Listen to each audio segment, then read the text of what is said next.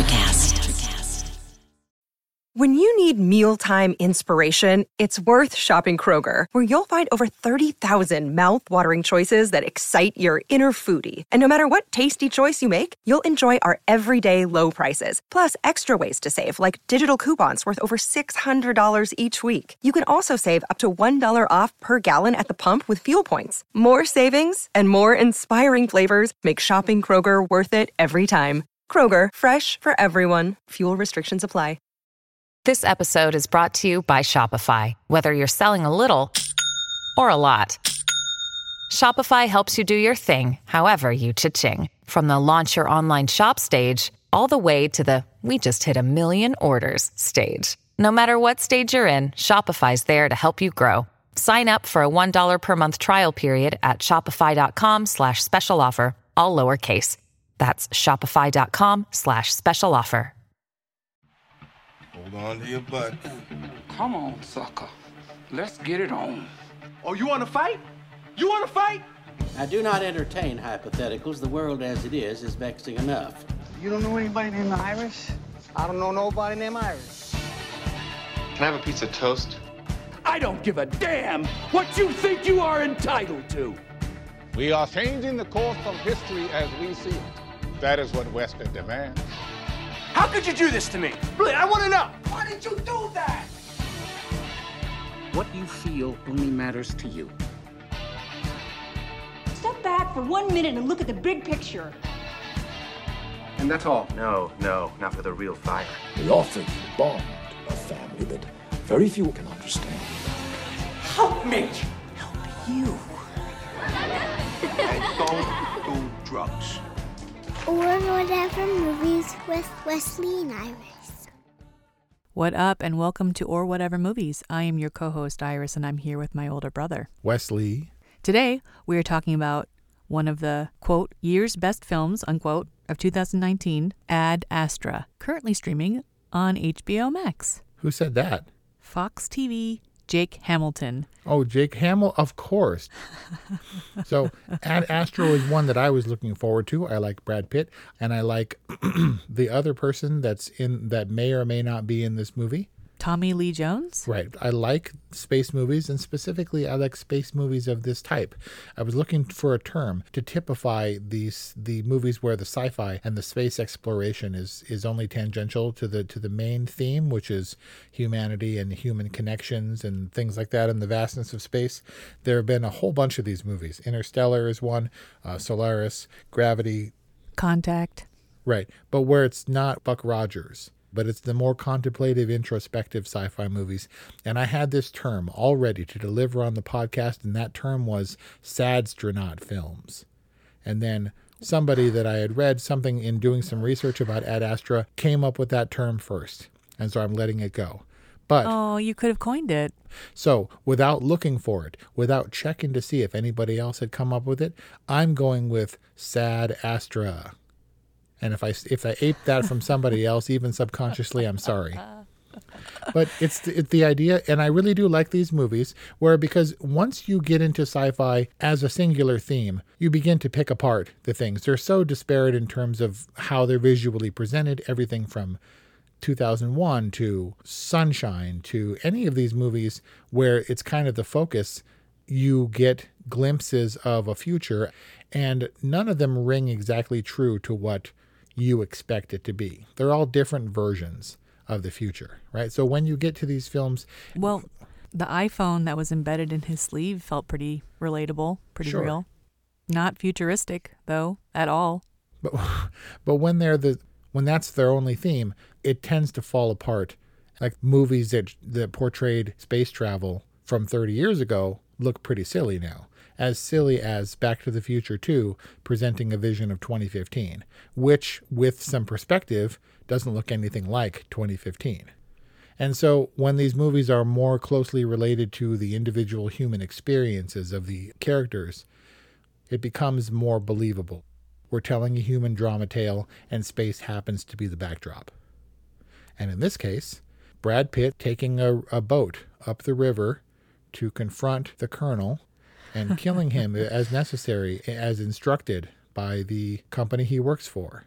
Well, he's instructed to take out the Lima Project, but he tries to save his dad. What movie were you referencing other than Apocalypse Now? Well, Apocalypse Now, I think, was pretty clear, right? Yeah. It's, definitely a human drama with a war backdrop. This is a human drama with a space backdrop.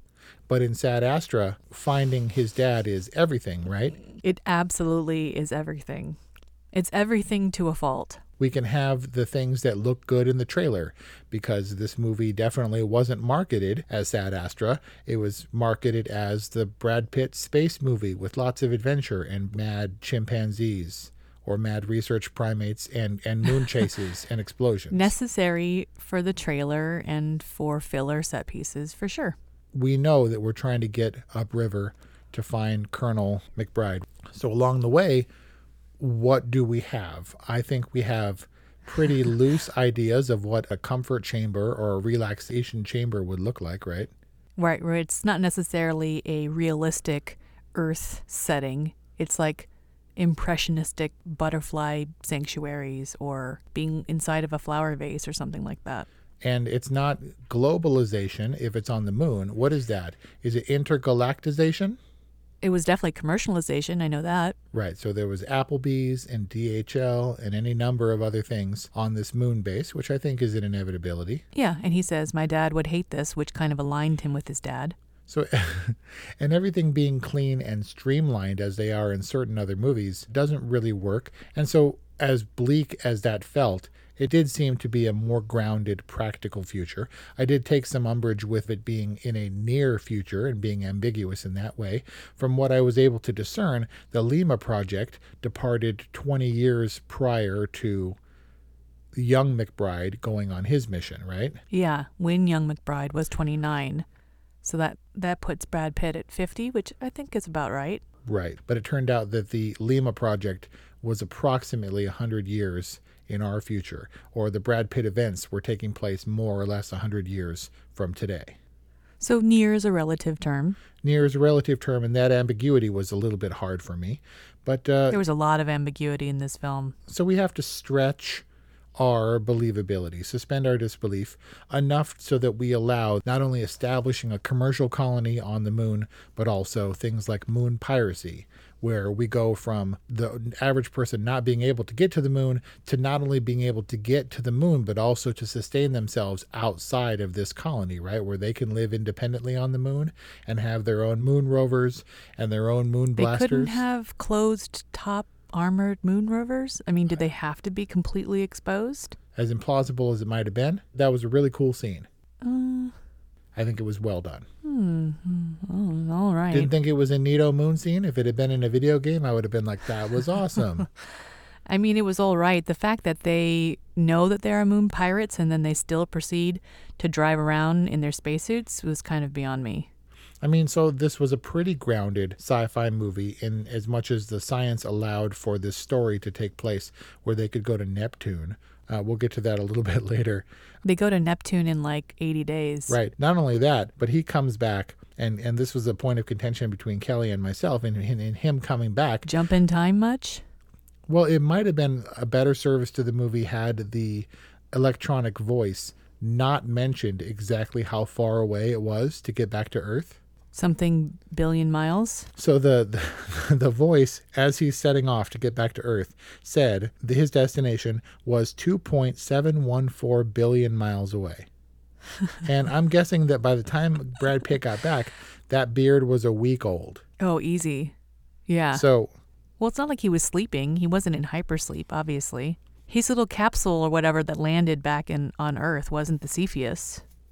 Right. So he supposedly let the blast from the Cepheus the blast from the Luna Project spacecraft propel him through space. Yeah. I mean, he has the rocket thrusters or whatever, but he uses it to his advantage, yeah? So, a week has 168 hours. If that beard was about a week old, and if Earth his home was 2.714 billion miles away, then he was going approximately 16 million miles an hour on average. That doesn't seem implausible considering he was propelled by a nuclear explosion. Sure. I mean, that's never been done in any other movie, so I guess that's what makes Sad Astra stand out. And yeah, well, thankfully they didn't burden us with those details. He was like, I'm going to ride this wave. And then the next thing we know, he's landing in the ocean. Right. He had to go to Mars in order to deliver a secure laser transmission. He couldn't have sent like a USB memory stick or something with his voice on it to Mars where they could relay it. He had to physically go to Mars to deliver the message. And then when he found out he couldn't go... Considering it was already pre-scripted and then that he wasn't able to ad-lib whatsoever. And then when he gets help from the Ruth Negga character, she takes him under the launch site, which he then climbs the cable and somehow gets into while it's sparking. He breaches the airlock after ignition. They left the lock unlocked, and there's an airlock near the thrusters, and the sparks down there are to ignite the gases that would propel the rocket. So launch was imminent, and if he had made it 10 seconds later, he would have been barbecued, just vaporized. So this is like an implausible infraction on your otherwise grounded movie? Well, so this movie was pretty flighty. I get it. But no, it was meant to be more contemplative and introspective in tone, right? Do you remember when we watched 1917? We were like, this thing is all plot. Yeah. Well, Sad Astra, which is such a great name, is all character. Like, this is Sad Astra to me. Blah, blah, blah, blah, blah. End of world. Blah, blah, blah, blah, blah. Moon. Blah, blah, blah, blah, blah. Mars. Blah, blah, blah, blah, blah. Dad. And then in the middle... Wait, in there has to be... Right, there has to be a blah, blah, blah, blah, blah. Space baboons. Killer space baboons. Well, yeah, which was also entirely character. That scene, that set piece, had nothing to do with story or plot. It was entirely character. It was otherwise a complete non sequitur. The dude is like twitching and getting eaten in the face by a research primate. And it's simply a scene that is injected into the story to like make Brad Pitt really sad about the evolution of science or something. But his character, but Roy really believed in science. He really believed in the institution, and he really believed in the mission. He thought he did, but by the time Sad Astra begins, he's already disenfranchised. He already recognizes that he thought he was so committed, but really what he was committed to was not feeling anything at all. But he does, at great personal risk, defy authority, get on the mission, go all the way to Jupiter, pretty much by himself, to carry out the objective. Thank you, your services are no longer needed. No, I'm going to get on the spacecraft and go anyway. But then when he does, his objective is to find and terminate the Luna mission commander, and in doing so, kills everyone on board, maybe through no direct fault of his own. If we learn anything from sci-fi movies, it's that you never answer a distress call. It always goes badly, right? But in the process, everybody died. And he did that so that he could say that he was going through with the objective anyway. Was the personal quest that he be able to stop his father with his own hands, and in doing so, find his father, talk to his father, and try to rationalize? Because obviously... Well, he is H. Clifford McBride's son. Yes. Tommy Lee Jones says as much when Roy shows up. He's like, you're my son. If I had men like you, if I had a man like you, I could complete my mission. Let's complete the mission together. Right? Yeah. So he has his father in him and the drive to complete his mission. And he does go with the intention of dismantling the Lima project, stopping the power surges. But I think that he also has it in mind to save his dad. He still loves his dad. He is bald-faced honest about loving his dad despite him abandoning him and rubbing it in his face and saying, I never cared about you and your mom. Which was really hard. I mean, this is this insurmountable figure, this legend that his father possessed, and that he was reminded of at every turn. It was a story about a boy essentially facing his father. Pretty brutal when you go all that way. I mean, people have gone less distance to track down their dads to be told to their faces that they weren't loved. Pretty rough. He had to see for himself, right? And the distance wasn't that far. I mean, the fact that he made it to Neptune by himself, like Could nobody else do that? Like, if he was able to do that with their technology of the day, why was he like the second person to do it? Right. Ultimately, the same objective would have been achieved had he let the mission go ahead without him, without climbing aboard and actually, no, maybe not, because he didn't get eaten by the space monkeys. Everybody else might have diverted course to answer that distress call anyway. He said, "You need me," because he knew that captain didn't have what it took to get all the way to Neptune. Yep. That captain, by the way, I know that this is a tangent. That captain, I took one look at that guy and I was like, it's Ethan from Space Cowboys. Space Cowboys, the other movie where the guy wasn't fit or trained to do the job that Clint Eastwood and his team needed to do. And the fact that that was the same guy is one thing, but compounded with Tommy Lee Jones and Donald Sutherland, it was like a 3-person mini Space Cowboys reunion, which was really strange. Especially considering the fact that none of those characters were ever in the same place at the same time in this movie. That's true. Although Donald Sutherland and Tommy Lee Jones supposedly have history in this movie, why was Donald Sutherland his homeless uncle? Your brain needs support, and new Ollie Brainy Chews are a delightful way to take care of your cognitive health. Made with scientifically backed ingredients like Thai ginger, L-theanine, and caffeine, Brainy Chews support healthy brain function and help you find your focus, stay chill, or get energized. Be kind to your mind and get these nootropic chews at ollie.com. That's OLLY.com. These statements have not been evaluated by the Food and Drug Administration. This product is not intended to diagnose, treat, cure, or prevent any disease.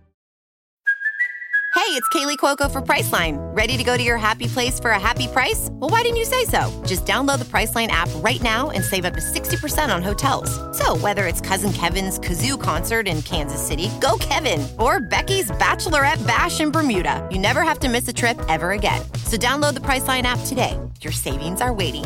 Go to your happy place for a happy price.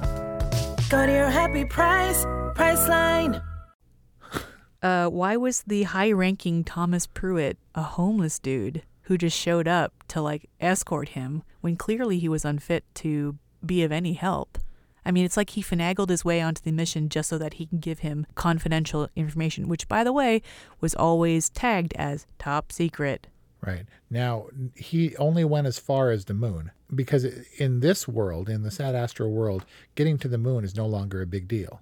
You hop in your little pod and you say, can I have a blanket and a pillow? And it costs $160 and then you're on the moon. Yeah. Moon was like Virgin Atlantic flight to Australia, whereas going to Mars was tantamount to making it to Antarctica. Right, which is still achievable, to say nothing of Neptune. So whatever the case, I think that when you're that cool, when you're that much of a Keith Richards character, when you're old school NASA and have gone farther than anybody has before, then you get kind of homeless chic and shabby looking and grow your hair a little bit because you have credibility. He was as much a legend in NASA as McBride was heading the Lima mission. I mean, I guess Brad Pitt was kind of squeaky clean when he showed up for his briefing. Yeah. He looked the part. They never asked him, by the way, if he wanted to do it. They essentially said, we're counting on you for this, and he agreed. This was the entire reason that his character existed, to find his dad, because Liv Tyler wasn't enough to keep him home. She was already on her way out. He had nothing to lose, and I didn't expect him to survive. You didn't expect a happy ending? No. And so it was reminiscent in that way of the other contemplative movies, space movies, sci-fi movies. When the character has nothing to lose and when he boards the spaceship, you ultimately believe he was going to sacrifice himself for a cause nobler, or what he perceived to be nobler than himself, returning his father and clearing his father's name and bringing home all of the Lima data. Apparently, the link from Earth to the moon is pretty easy. But from Moon to Mars, he had to travel in person to record a message which would be sent by secure laser to Neptune. But between Mars and Neptune, there was zero communication because everybody on board got killed. He was forced to kill some people, or some people, they were trying to shoot him when he was a stowaway. But he said, time will tell. Check the flight recorder if I don't survive, and you can see how this all went down. And I wasn't trying to kill anybody, but I'm sad to report that everyone is dead. Right. History will decide, which is a big theme in this movie. He himself, while simultaneously discrediting his father does establish him as a true hero. Yeah, he went crazy and all Colonel Kurtz out there on Neptune, but he captured some of the most interesting and beautiful space intelligence out there, and H. Clifford McBride himself just didn't realize it, because in Brad Pitt's words, he was looking for what wasn't there instead of seeing what actually was there. Which was extraterrestrial intelligence. Right. But what he did do was his job. Good job for doing your job, crazy dad. So he wasn't trying to, on the level of some of these other movies with similar themes, wasn't trying to kill his kid. He actually acquiesced to the idea of returning home, even though we pretty much knew he wasn't going to return home, right? Every piece when he was in the space suit, I was like, wow, he got him pretty far. Let's see how this goes wrong. Yeah, Tommy Lee Jones allows Brad Pitt to at least tether himself to whatever it was they were climbing on before he decides to shoot off. Right. I was expecting a father-son duel in Zero Gravity, one where Brad Pitt is trying to be tender and not to hurt his dad, but McBride goes nuts and is using every weapon in his arsenal to try to avoid being sent back home, where he knows he'll be vilified when he's trying to do nobler work than he was originally dispatched to do. When you go sailing off, when Tommy Lee Jones and George Clooney go sailing off into nothingness, do they just ride it out, or do they eventually go when they open up their helmet or something? Well, spoiler, I'm not sure you can open up your helmet in that way, can you? I mean, don't they completely go when they encounter zero atmosphere? Yeah, as we saw, if you're not in your suit, when you depressurize anything, you splat like the monkeys do. But no, I think they go until their oxygen runs out, and they have time to contemplate life and time and space as they float along until their oxygen runs out, and they peacefully go to sleep and ultimately land on another celestial body where they are entombed and enshrined forever. So basically, McBride Sr. gets what he wants, which is to be alone. Right. And Brad Pitt gets what he realized he didn't want, which is to love and carry one another's burdens. So all is right in the universe. What's your problem? Nothing. I have no problem. So I saw Ad Astra, and then I had to sort of refresh and renew it, because I get that we're striving for deeper themes in this movie, but I kind of forgot it almost immediately. The message that the movie was trying to impart, I had to refamiliarize myself, and unfortunately, it was kind of a forgettable movie. It was produced by Plan B, Brad Pitt and Jeremy Kleiner and Dede Gardner, and they had produced 12 Years a Slave and Moonlight. And I get the sense that this was a movie with a larger theme, that they were really trying to shoot for being an awards contender, that ended up being kind of sterile and dry, in my opinion. It was a larger theme that was really small and simple. And thus it should have been achievable. You aim for a single target, you at least try to hit that, because there was a lot of time and effort and money put into this movie. I don't think the problem with this movie is that they didn't achieve it. I think that they did. It's just elementary. Or beyond our scope of understanding. This could easily have been a Terrence Malick movie in space. And Brad Pitt has participated in Terrence Malick movies before. He was in The Tree of Life, or The Secret of Life, which also had space and dinosaurs. Oh, yeah. Right. It was a very weird. But anyway, I admire what Brad Pitt does. I think he's a good actor. I think he goes for more commercial fare a lot of the times, but also he has a soulful side, and he's searching. And he doesn't know what to do with his mouth. No, it's true. But he also searches for movies with deeper themes, and sometimes he achieves that with 12 Years a Slave, even though actual Brad Pitt in that movie was the worst thing about 12 Years a Slave. Spoiler. And sometimes he stumbles on it, as with Moonlight, which wasn't a very big movie. I didn't expect to go all the way. I was happy that it beat out La La Land, because La La Land was terrible. Sucks. How does Ad Astra fit into the Sadstronaut film genre? You love those movies, by the way. I do. This movie wasn't as successful or memorable as some of them. However, my opinions will be unpopular. I really liked Solaris. I liked First Man to an extent, but it was also kind of... I really like Apollo 13, and I like Apollo 11 immensely, the documentary that we reviewed, available now on Spotify and Apple Podcasts, or wherever you listen to podcasts. Thank you. Please listen and subscribe. It was better than, I think... Oh, man. I'm going to get so much crap for this. I think that Sad Astra was a better movie than 2001, A Space Opera or whatever. Odyssey. A sad space opera, right? A Sadassy. I don't get it. And so it was moody and contemplative in a way that was better than that movie, but not as good as other movies of his genre. It was forgettable, I'm sorry to say. Brad Pitt did admit in an interview that he didn't do a tremendous amount of research for the science of what they were doing or NASA. He said he watched a few zero-G films to see how he should move, and that was about it. And he was striving for a dramatic human connection movie about a son and the father and the quest to understand their relationship and to bridge the gap between what their lives had become. Sure, but in the meantime, before we get to see his dad, we have to endure a lot of sci-fi. And ultimately, when he doesn't have any real redemption, when he starts as a sadastronaut and ends as a sadastronaut, and McBride the Elder is perceived to be dead, and when in the end he ends up dead, and we don't really get any further progress than a downloading of the Lima space mission data. He is no better off. I mean, I guess they stopped the flares because they ended the Lima project, but he got back home and he was no worse off than or no better off than when he originally set out. Well, he had a different perspective, and he wanted to before he left, he had acknowledged that he didn't want Liv Tyler to leave. And now that he's back, he wants to see her. So there was a little bit of an arc or progression there, right? Very nice. Nice bookend. So Tommy Lee Jones wasn't sending the surges, right? Because he would have no reason to lie about that to his son when his son travels across the universe to see him. Right. I don't think he was lying. And he said that he was on his end actively trying to stop the surges. I'm glad that he made it home, and I'm glad that he's safe, even if he couldn't save his dad. But still, if he's coming back to be on trial for treason, then what's the point? Yeah, well, it didn't seem like he was tied up. I mean, he was having coffee at a restaurant waiting for Liv Tyler. Yeah. You know what? I liked Sad Astra. I thought it was good.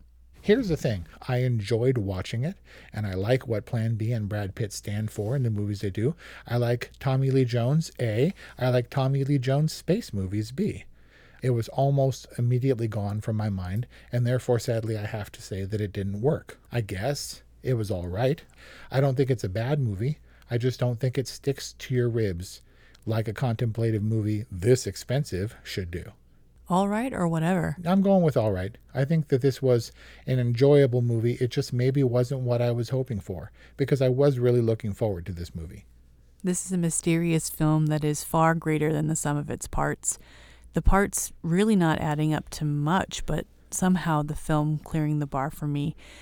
Maybe because it carried me to the end. Maybe because it was a happy ending. And for whatever reason, I needed that. But it was so elementary. I don't know. I just needed a happy ending, and I was happy for him. But just now, when you said elementary, you might as well have said elegant, and I would have agreed with you, because this movie was elegant. It just wasn't ultimately substantive. Yes. It was a little empty, like space. It was like an ornate box. It's beautiful and very expensive, and when you open it, you're a little bit disappointed by what's inside. You mean because there's nothing inside? Well, not to say that there's nothing in this movie. I just think that it wasn't quite what I was hoping would be inside, but a whole lot of time and craftsmanship and effort and attention to detail went into crafting this very ornate, gorgeous box. It's like getting to the moon and finding out it really is made of cheese. And that was our review on Sad Astra. Please let us know what you think. 818-835-0473 is our hotline, or whatevermovies@gmail.com. And if you like our podcast, please subscribe, follow us on Instagram at orwhatevermovies. Thank you for listening, and we'll see you next time.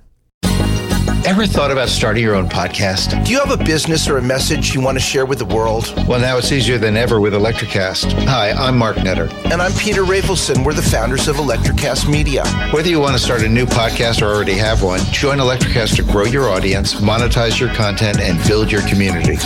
With our simple sign-up, you get free promotion, world-class analytics, premium ads, and personal support. Go to electrocast.com and join our community today. Electrocast. Transform your influence. Electrocast.